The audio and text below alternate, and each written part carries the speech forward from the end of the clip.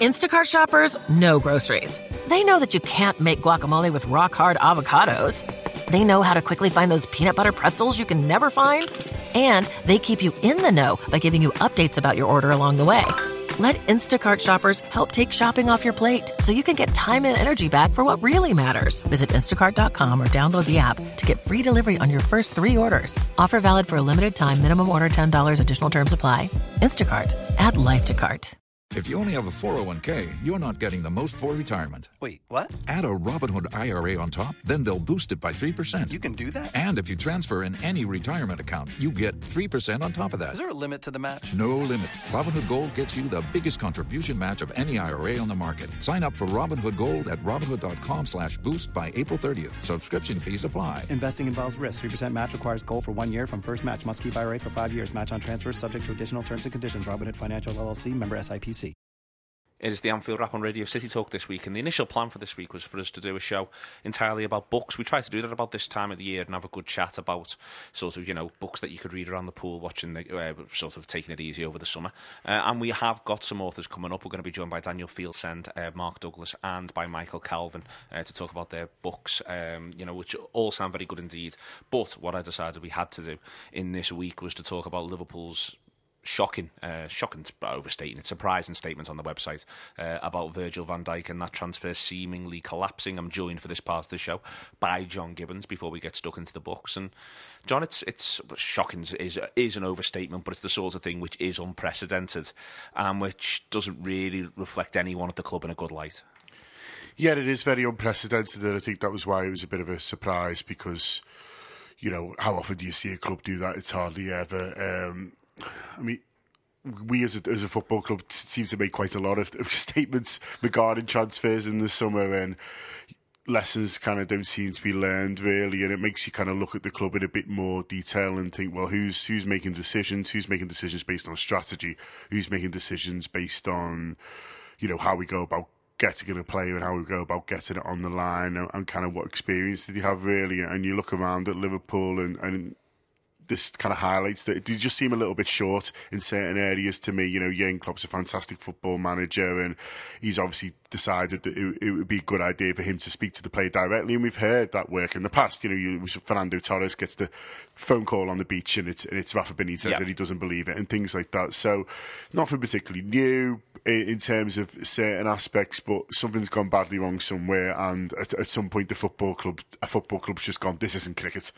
And you feel like you're looking at it going, it needs someone to go, well, actually, can we do the, we need to be kind of careful with this, and doesn't seem to be any thought of that gone in, and just kind of throwing our weight around in a way that we're not quite entitled to you. Do you know what I mean? We feel like we're back in the Champions League. That's great, but we're not quite Real Madrid. You feel like you just do whatever they want. You know what I mean? I mean, they got a transfer ban, but you know what I'm saying? Yeah, no, I think that's I can't I can't think what it is that they must have that's different from lots of other things, but there must be something, and there's something that's significant enough for Liverpool to behave the way in which they have. And I just think it's a ridiculous shame in that what it's done is, as you say, what it turns into is people worrying about what's going on at the football club more and wanting to know more about what's going on behind the scenes and know more about who's doing what. And what doesn't help is that they've given this transfer committee thing a name in the past.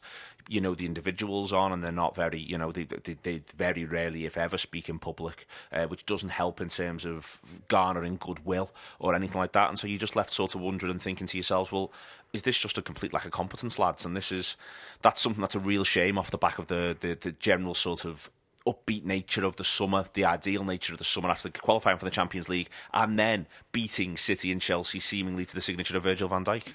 Yeah, It is a real frustrating one, and as you say, it makes you kind of look at the football club. And ever since FSG have come in, there's a famous saying, isn't there, where if you don't know something about subjects, surround yourself with people who do.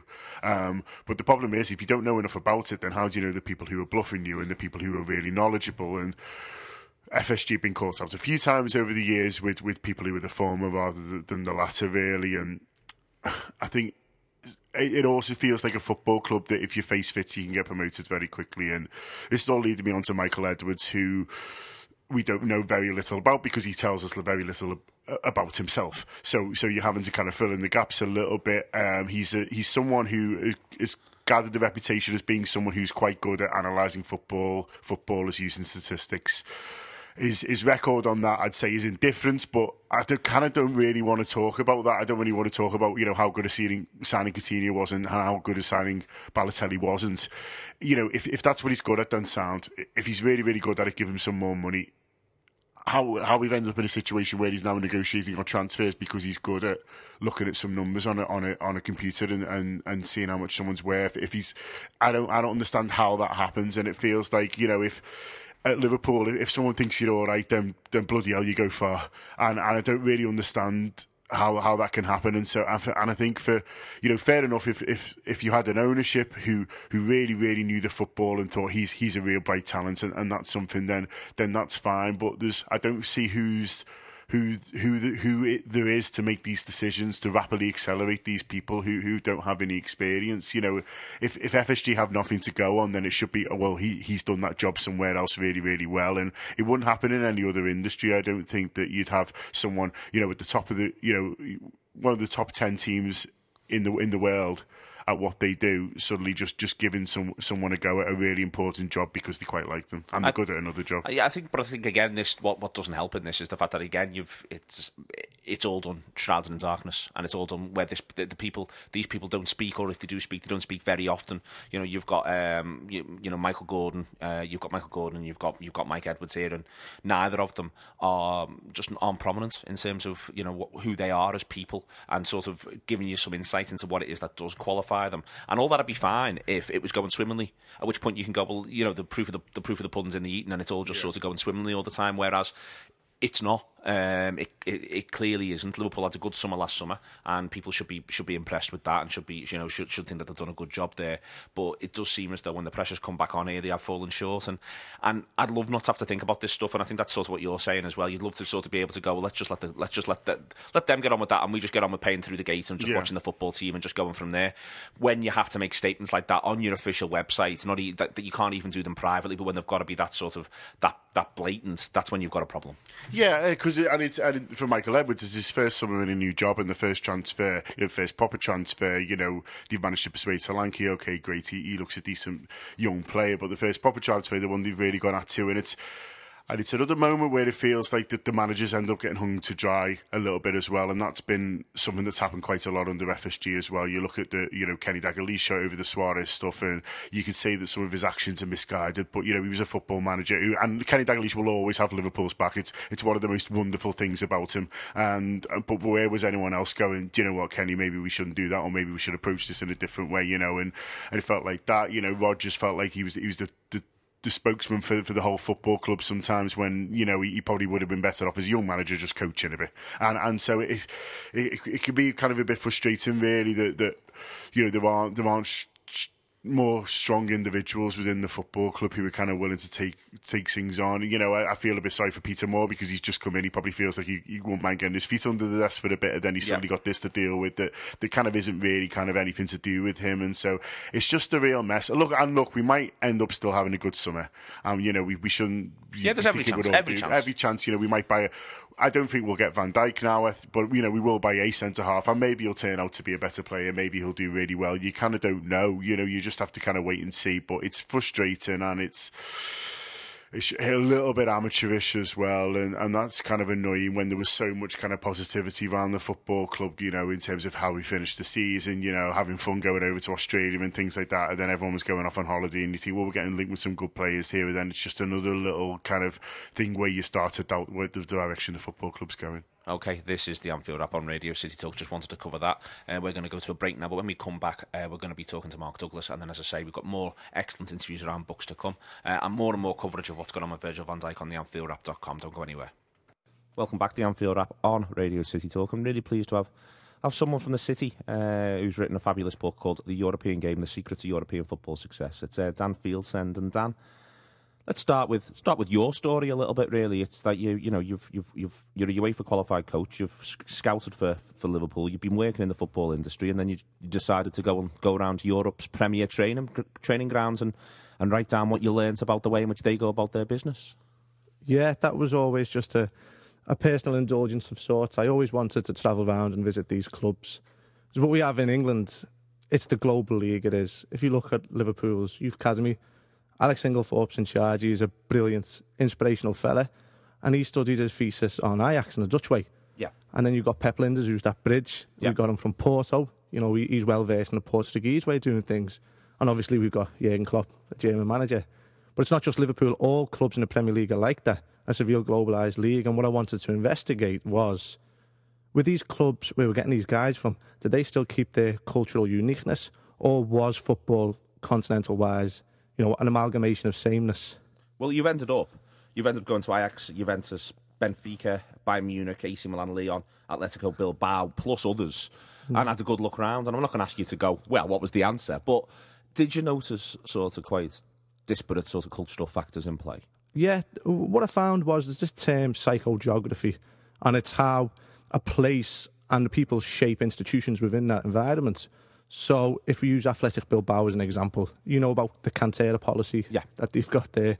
So for people who don't know, every player who plays for Athletic Bilbao has to have ties to a localised Basque region. So if we put it in the context of Liverpool, you know, it's having a Scouse 11, which is the dream, of course. But things like that, them kind of cultural traits are really quite... I'm trying to think the word to describe it. They've attained, they're utilised. They become embedded in the way the club wants to do what it wants to do. Yeah. And what we have here, we have disparities in the styles that are used at different Premier League clubs. Whereas on the continent, it's kind of like national schools of thought. You have the Dutch way, you know, you have the Spanish way, the German way, the Portuguese way, and you look at the successful nations. You know, they do retain that identity. Whereas in England, Premier League clubs with various agendas and what have you, it doesn't reflect the national team. Is there, you mentioned there, I mean, a book I've always loved, and I think you've cited it here, and you're getting towards it as well, David Winner's Brilliant Orange on Dutch football, and how it is like this whole mentality, almost set in neuroses, feed in. And you mentioned geography as well. Geography cites that idea of psychic geography in there. And then you mentioned that it didn't happen. It doesn't happen in the same way in England. And I've always been fascinated by this as to why that's never quite happened. And I wondered if it's because, you know, when English football was predominant in the continent from, say, 75 to 85, there wasn't the same sort of... It wasn't at the heart of the national sort of game and the national consciousness. It wasn't like... You know, it wasn't like this is everything. So what Paisley and Clough and Greenwood were all doing just sort of became, oh, well, it's just a bit of footy. Whereas, you know, you look abroad and you mention Bilbao, it's at the centre of the culture. And you mention Porto, and it's at the centre of the culture. Is that what you found as well? It's everywhere you go. And we get that in Liverpool, but across the rest of England, that's often just not the case. Yeah. I'm 1990 born, so I wasn't alive in the Greenwood days. It was my generation that kind of watched the sunset on mystery in football, in the sense that, you know, we used to look abroad and you'd look at names like Bayern Munich and Ajax, and there was that kind of mystery associated with them, which my generation's watched that fade. In regards to what you're saying there, though, yes, if you go Bilbao, for example, you go to Bilbao and there are athletic flags hanging from every washing line and balcony, and it's that cup final atmosphere. But that's all year round, you know, and it is like that throughout most of Europe. Yeah, you definitely touched on something there. And within the book, you've got a fair few Liverpool connections. And interesting stuff at the moment. I noticed you do a little bit on Red Bull Leipzig, which is interesting at the moment when people are talking about Naby Keita. You've got bits in there with Xabi Alonso knocking around as well. It's, you know, there's something to grab people in here. Yeah, it relates to Liverpool a few times. When I went to Milan, I met with Filippo Galli, who's this incredible man. You know, he's won 3 European Cups. He played with Baresi, Maldini. He's royalty in football. And he says to me, so you're Scouse, you're from Liverpool? I say, yeah. He says, I can't explain to you how much I love Liverpool FC. He said, it's in my veins. And I'm looking at this man thinking, oh my God, you know, you've won everything. And he goes on, and within 7 seconds, he's named everyone who started that 84 Cup final. He's going, Grobbelaar, Neil, and he's just listing through them. And obviously, when you're within Liverpool, you know how big the club is, you know, because it's overwhelming. But it's only when you travel around and you're sitting in places like Prague and what have you, and people just want to talk about Liverpool Football Club, it's when you come to realise how actually massive the club is. You know, you said Xabi Alonso as well there. So I went to Sabrestrass, which is their training ground, which is like this most unbelievably liberal place, and that. You just walk around, can't you? You just walk around, the fans grab. You've been, haven't you? John and Andy went to speak to Shabby, and he couldn't believe that how laid back the training ground was. Yeah, you just grab a bevy and the fans are all stood there, which you can't imagine happening here in any Premier League team. And stood there, and obviously you get a little bit excited. I shout down to Xabi Alonso. I shout, Xabi, are you coming back to Liverpool? Obviously not knowing he was about to retire. And the fans are laughing. He walks down and he comes up and he says, I recognise that accent, lad. And I'm thinking, oh, Xabi. He got you there. Yeah, you magnificent man. Right the way through, you also do a lot of work on Rayo as well, which is dead interesting. I mean, you didn't pick the obvious clubs, and it seems quite clear from talking to you separately and also from what's in the book that you were looking for culturally interesting things. It wasn't just the idea of how many super clubs can we cram in here, how many European institutions can we cram in. You spend a lot of time in the book sort of dwelling on sides like Rayo and Red Bull Leipzig and things like that. It's you're trying to track the pathways going forward in football, not just sort of looking at how these clubs have got to where they are. Yeah, exactly. I mean, if I was just visit just put Juventus, just put Bayern Munich. I mean, they're in there as well. But for point of comparison, there's Budapest Honved in there, who are historically this great team. But with the fall of communism and football there is really, disintegrated. And they're a good point in comparison. There's other teams as well. There's Austria Vienna.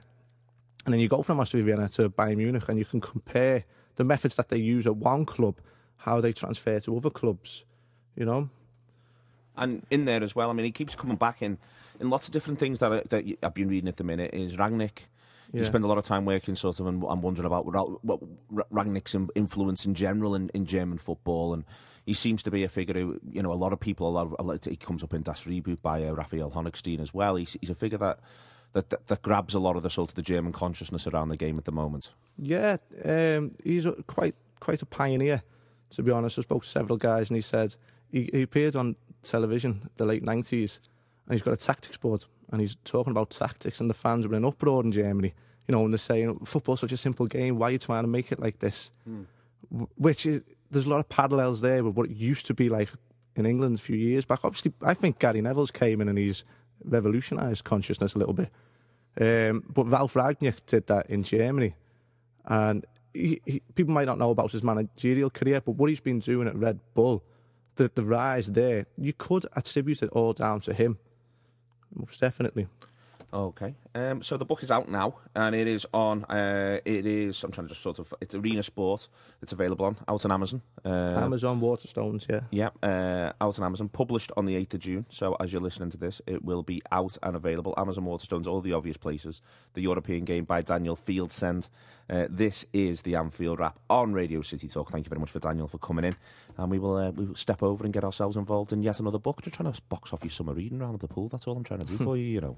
The guy who gives his heart and soul to a football club, and he's done that at Newcastle. And I think people of Newcastle have kind of appreciated that, and it's been a really kind of uplifting season at Newcastle. I think Rafa's got to take so much of the credit for that. Well, we'll come on to the season as a whole in a second, but just that sort of start that where you start from there, it is that feeling of that. Benitez himself, you feel as though he needs to feel as though he wants to feel a sense of belonging. That his understanding of football, I think, it's because of the disparate nature of his character that he's so, in many ways, he's so single-minded about the game of football on the one hand, and that he's notoriously or reputed to be colder with players than many managers and all of that sort of stuff on the one hand. But on the other hand, he does come across very much as a man who feels the character and the culture of football really quite keenly. There was, before he came to Liverpool, he was crying at his press conference leaving Valencia. There's been images of him in tears at a service to do with Hillsborough at Liverpool. That he's got these two sides to him. One's deeply and intensely emotional, and maybe that partially explains why there's this other side to him that almost tries to block all that out and instead is very analytical. And he does need that, doesn't he? He needs to feed both sides of that personality. Absolutely, yeah, that is absolutely spot on. We kind of chatted about it at the end of the season where there was the final day of the season in Newcastle, and it was, it was a really kind of you saw an emotional side to Rafa in the final 2 games that you maybe hadn't seen since January, when things had got a little bit tense, and I think you could see that kind of icy sort of side, the quite ruthless side of Rafa sort of came out between January and about March. But at the end of the season, you saw this really emotional side of Rafa, and we kind of sat down for a drink at the end of the season, and we said, what's really interesting with Rafa is, especially in Newcastle this season, he has been quite emotional. I think he's actually a warm character towards the players. He was very warm, I know, towards the supporters, and there was that real bond with the supporters of Liverpool from the start. I think that was always there. But I think the players will tell you he's a warmer character. He's kind of a funnier kind of character than he was maybe when he was at Liverpool. But the football is actually quite cold and calculating when it needs to be. Newcastle had some injuries in kind of in the heart of the winter, and we saw for Rafa he really made the team quite functional. Yeah, they were quite direct. They played to their strengths, and I think he got a bit of criticism at the time from a lot of other supporters in the Championship, saying, you've got all these, but Rafa knows, there's this theme that's gone through the season that we've not had at Newcastle for so long, and people just basically say, look, Rafa knows, don't worry about it, he's got it. He knows what he's doing, and what's been really interesting, what I can try to get across in the book was, when people say Rafa knows, it's not this kind of faith, this blind faith you've got in the guy. It's a guy who didn't take a holiday last summer. He has not taken a holiday this summer either. But the amount of hours that he puts into it and his backroom team put into it, you kind of feel like that he can be emotional because he's done the hard work. He doesn't need the reason the fans have so much emotion for him is they feel that he cares about that football club as much as they do. Yeah. And it was the same at Liverpool because you knew that. You knew when he was at Liverpool, the reason why maybe sometimes people kind of from the outside didn't like him because he was going into bat for that football club more than anybody else. He kind of felt it like a supporter. He wasn't as knee-jerk as fan, but he felt it. And we get that feeling in Newcastle, and you see it from time and time again, the things that he says and the things that he does when he's at a football club that really cares about him. He to bat for that football club, and he gives everything. He does a day's work. It sounds like a trite thing to say, but I think that cities like Liverpool and Newcastle respect people who are committed to a cause and who do a proper day's work, and not just one day's work. But in the case of Benitez, you're right to point out, this is a man who will gladly go without a holiday if he thinks it's going to help his football club succeed. Completely, yeah. What I found really interesting with Rafa was the kind of the scope of the amount of work that he put in, and he didn't feel like, he's got this obsessiveness about him that is really kind of fascinating. And we found in press conferences, and I sort of go into it a little bit in the book, he kind of, we had Alan Pardew before, who, Alan Pardew is not a bad manager. I didn't particularly, warm to him that much.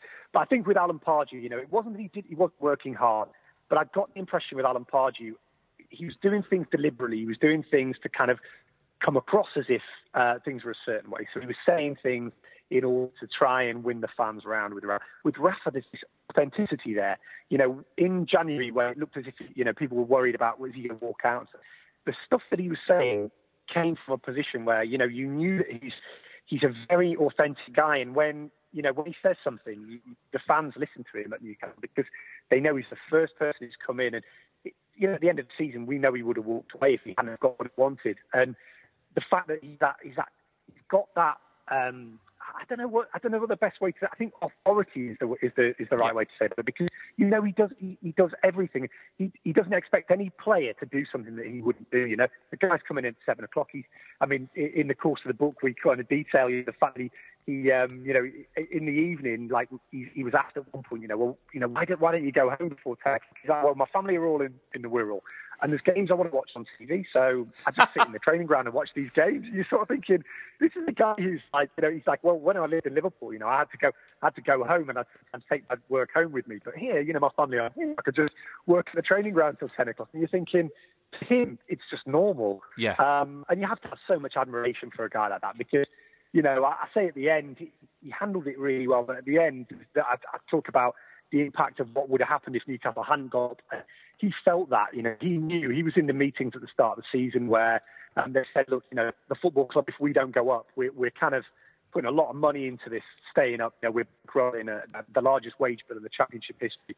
And Rafa, he wasn't just doing it for his own good. He was doing it because he knew that if Newcastle didn't go up this season, they would have been in a lot of trouble, and the football club would have gone down a kind of very different route next season. I think at the end of the season, he celebrated so much at Newcastle because he knew he was doing something for that football club. It was about, if we fail, it's not my CV looks bad. It's these people have taken me to the heart. I will have failed them. A football club will go through a bad patch because of what I've done. And I just appreciated that with Rafa. And I think a lot of the fans did that. He wasn't doing it for himself. It wasn't about his CV. It was about, signing up to the project and following it through. Well, on that then, there's, getting towards the end of the season, there's one game that stands out for me in my mind because I watched it live, and I saw a few Newcastle games live last season, but the one that stands out is that away game at Brighton and Hove Albion. And before I let you go, Mark, I just, looking at that game, to me it was both the strength of Benitez in a weird little way, an odd weakness. It showed the fickleness of football with the crazy equalising goal. Yeah. But it was a game where, in an intense run of fixtures at that time, I think Newcastle had just got themselves a result against Huddersfield, or had Huddersfield next, and they'd had Bristol City around the same time, who were in a good place then. But they got the results away at Huddersfield and away at Brighton back to back, and I just sort of remember feeling that was remarkably Benitez. And that Brighton game, Newcastle deserved all 3 points. Forget the nature of the equalising goal. Newcastle spent the 90 minutes, looked the superior side to me almost all points of the game, and it showed, didn't it, the quality of the Newcastle side, and they end up on the final day getting the championship. But there was a strength in depth there, and a work ethic and a plan that deserved all of that, and I'm sure that comes over in the book. Yeah, completely. I think what's really interesting is that we saw from it that everything that he did at the start of the season was to kind of put in place these little building blocks to improve the mentality of the players. And we got through previous 2 seasons at Newcastle where they hadn't won. They won a away games. Maybe 2 or 3. Yeah. And regularly, I think the thing that he felt needed to be practiced was a mentality thing.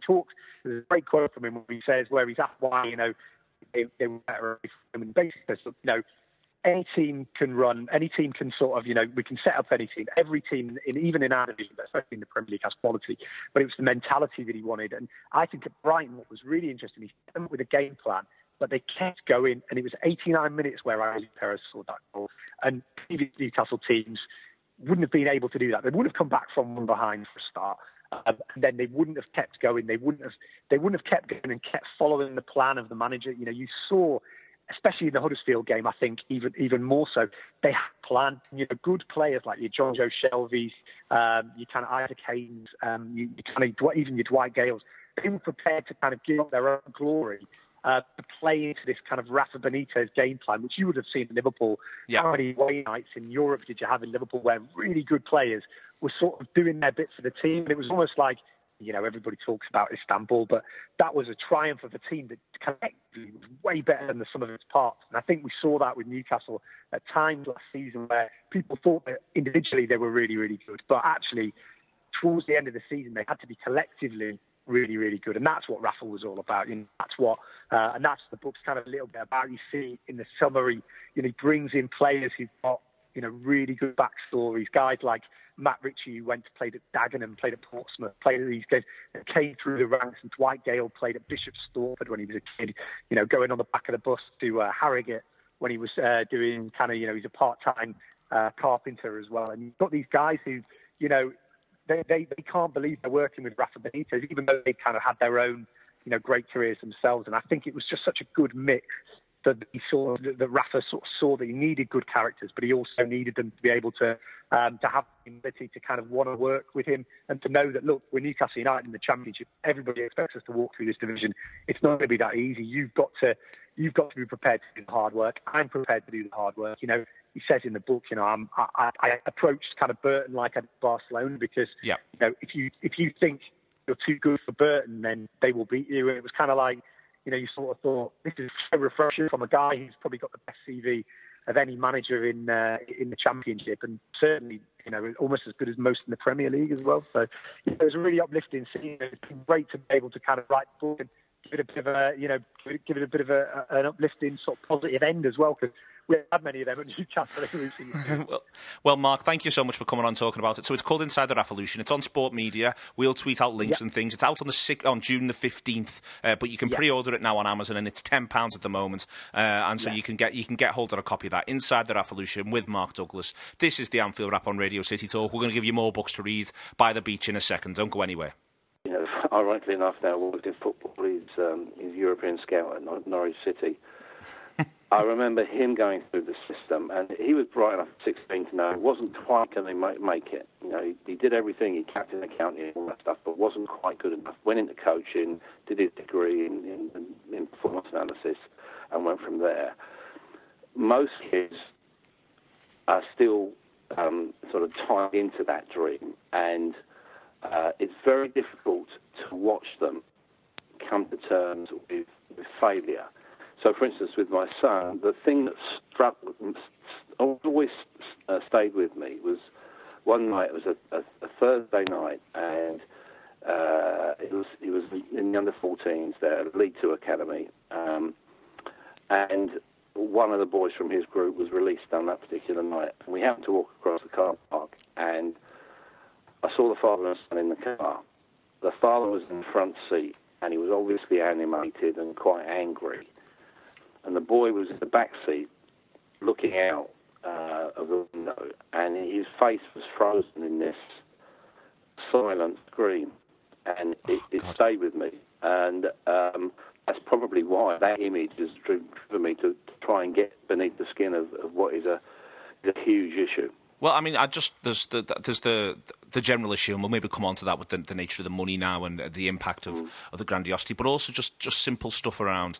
You know, I think you've got Tony McCool in there who at one point sort of says, you know, the way you're talking to that child is horrendous, and he goes on to detail this story of a side he was working with playing in Belgium, and basically he gets, you know, he just gets undone a little bit. This lad playing left back, he plays the ball into midfield. They nick it. They've seen it coming. The clever footballers, they nick it.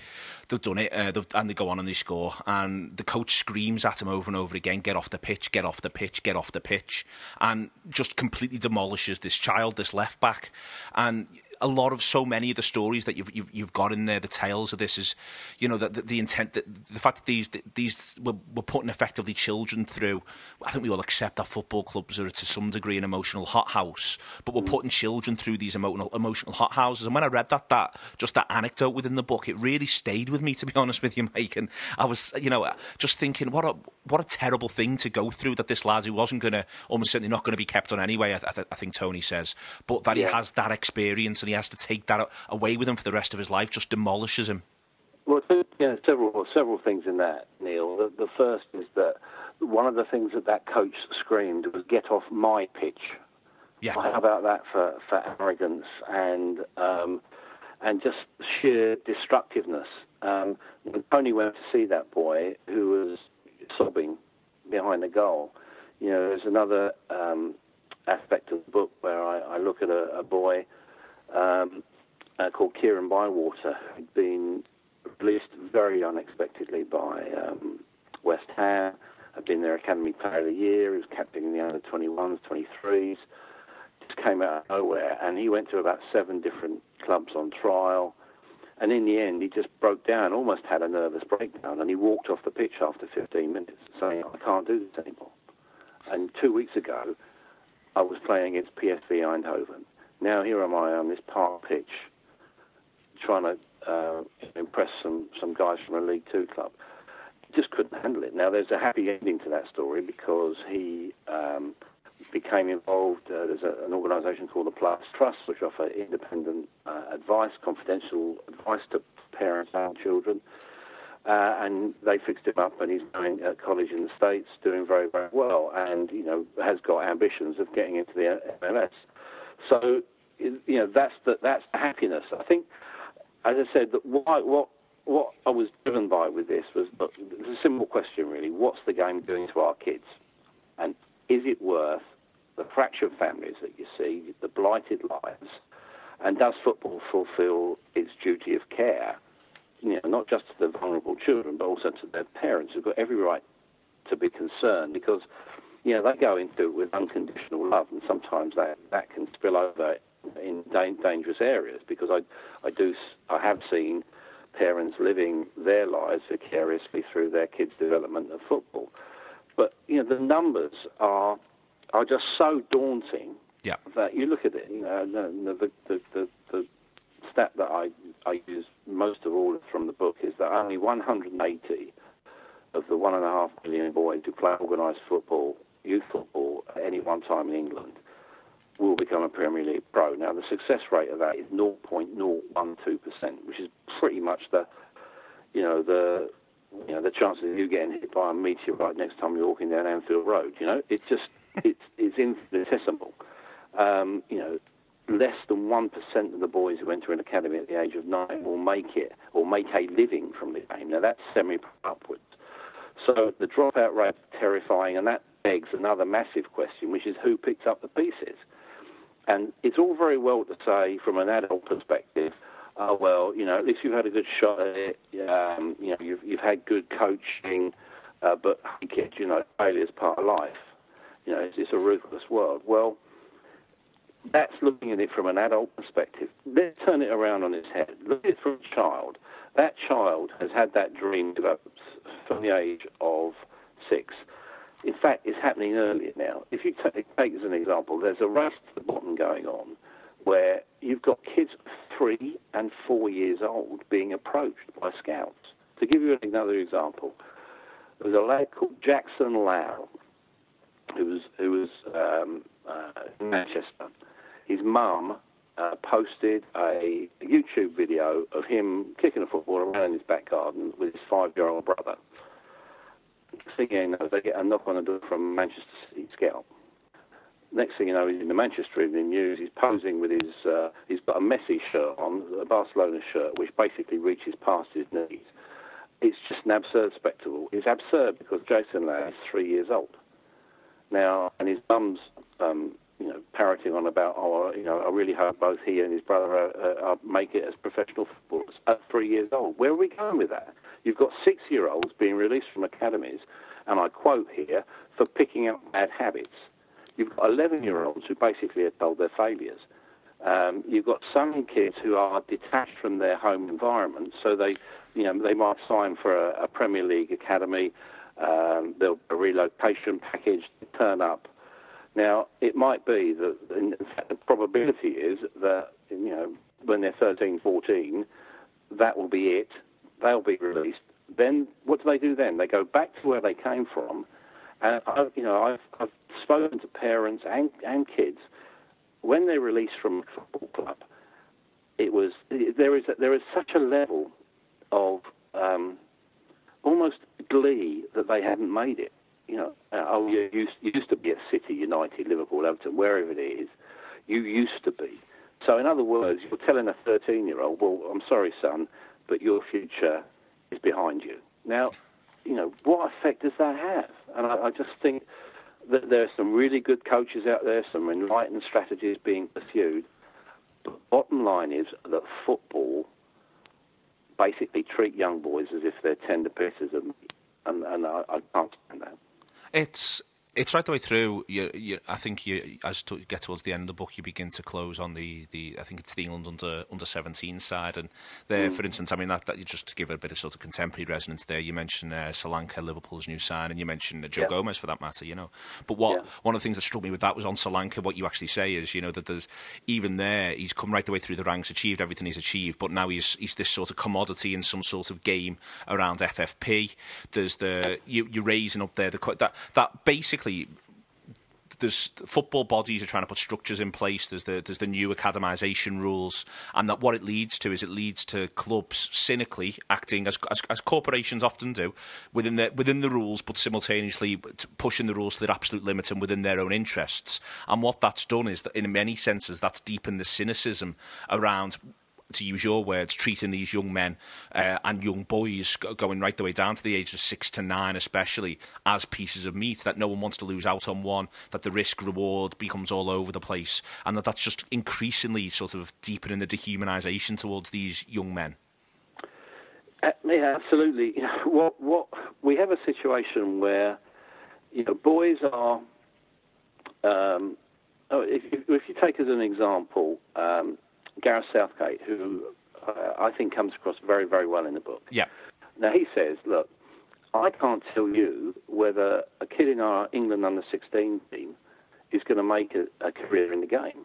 So how on earth can you say, and people tell me, that you can say, oh, yeah, so little Johnny's going to be a pro at when he's 6 years old. You can tell that. It's nonsense.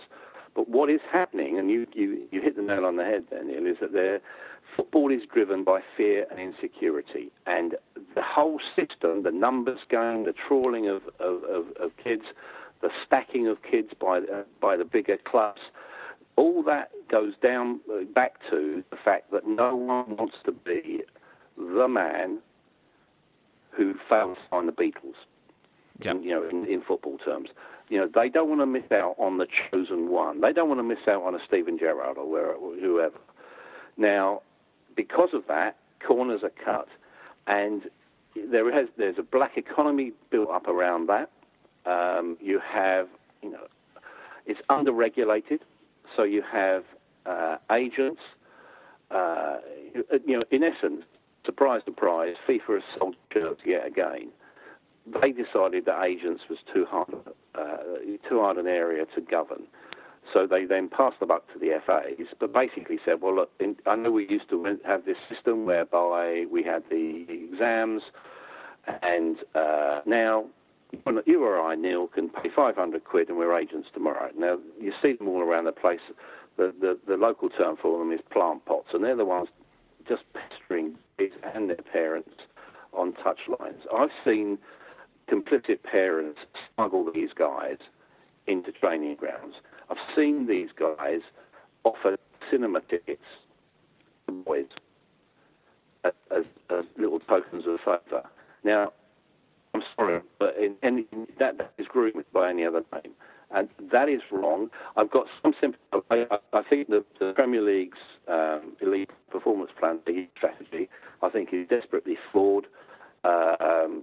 Huge amounts of money have been spent on it already, 400 million, another 400 million coming in. Someone like Steve High will say, look, just let them play. Yeah. Put two jumpers down as goalposts. And that creates a natural football. And now it's all robotic. And, you get the ball, you receive it on half term, give, pass, receive, the whole thing is most prescriptive. So that's playing point of view, it's having a bad effect. But what's it having on just a basic human level? What we've got is football is notorious for abusing the power of opportunity. And if you've got, I'll give you a good example of this, which was actually given to me by someone who actually did what many people thought was a terrible thing. A guy called Phil Giles, who's the co-director of football at Brentford. He closed his academy and was done horrendously badly. You had under-18s being paraded around Griffin Park with the full knowledge of the club that the contracts that these boys had just signed were worthless because they were going to close it down. He's come into it from a different world, an analytic world, and he made the point, which I think is a really important point. Look, imagine the moral outcry if the banks started recruiting boys as young as 9, training them up, doing foreign exchange or whatever it is, and then trading them between each other before adolescence hit. Now, that's the reality of youth football today. And where we are with it is that I think there's no education process for the parents. They need help. And I think excesses that are excused simply because of football's prominence and celebrity say as much about us as parents or participants or supporters or media observers as they do about the game itself. And, I think just things have to change. Cherish that dream and celebrate achievement, because it is a heck of an achievement to actually, make it through the mill, as it were. But let's protect the innocent. And I don't know whether that's been done at the moment. Okay, I think you've got a flavour of the book there. I want to just, I'll talk for a minute because Mike's far too modest. It is off the back of the Nowhere Men, followed by Proud, followed by Living on the Volcano, and I know he worked with Joey Barton as a co-writer, as he prefers to refer to it as, on No Nonsense. He is probably the UK's most accomplished writer about football in the general sense in the country at the moment. Don't interrupt, Mike, and don't tell me there's someone else in the sense of dealing with long-form long-form books such as this one. Can't recommend it highly enough. It is, for those of us who are interested in the game wider, as I'd like to think a lot of the people who listen to the Anfield Wrap, wider than just our clubs, but about sort of the game in terms of what it actually does to people and how we communicate within that, is another great example of his work. So it's available now, it's out now, it's called No Hunger in Paradise, Michael Calvin. It really is groundbreaking, excellent, truly tremendous stuff. I'd like to thank him for coming on the Anfield Wrap. I'll hopefully speak to him further about it in the next few weeks and months. But that's the Anfield Wrap this week on Radio City Talk. Thank you very much to everyone who's contributed and people who've taken the time to write these wonderful books about football. We'll be back with more of this sort of stuff next week. Sports Social Podcast Network.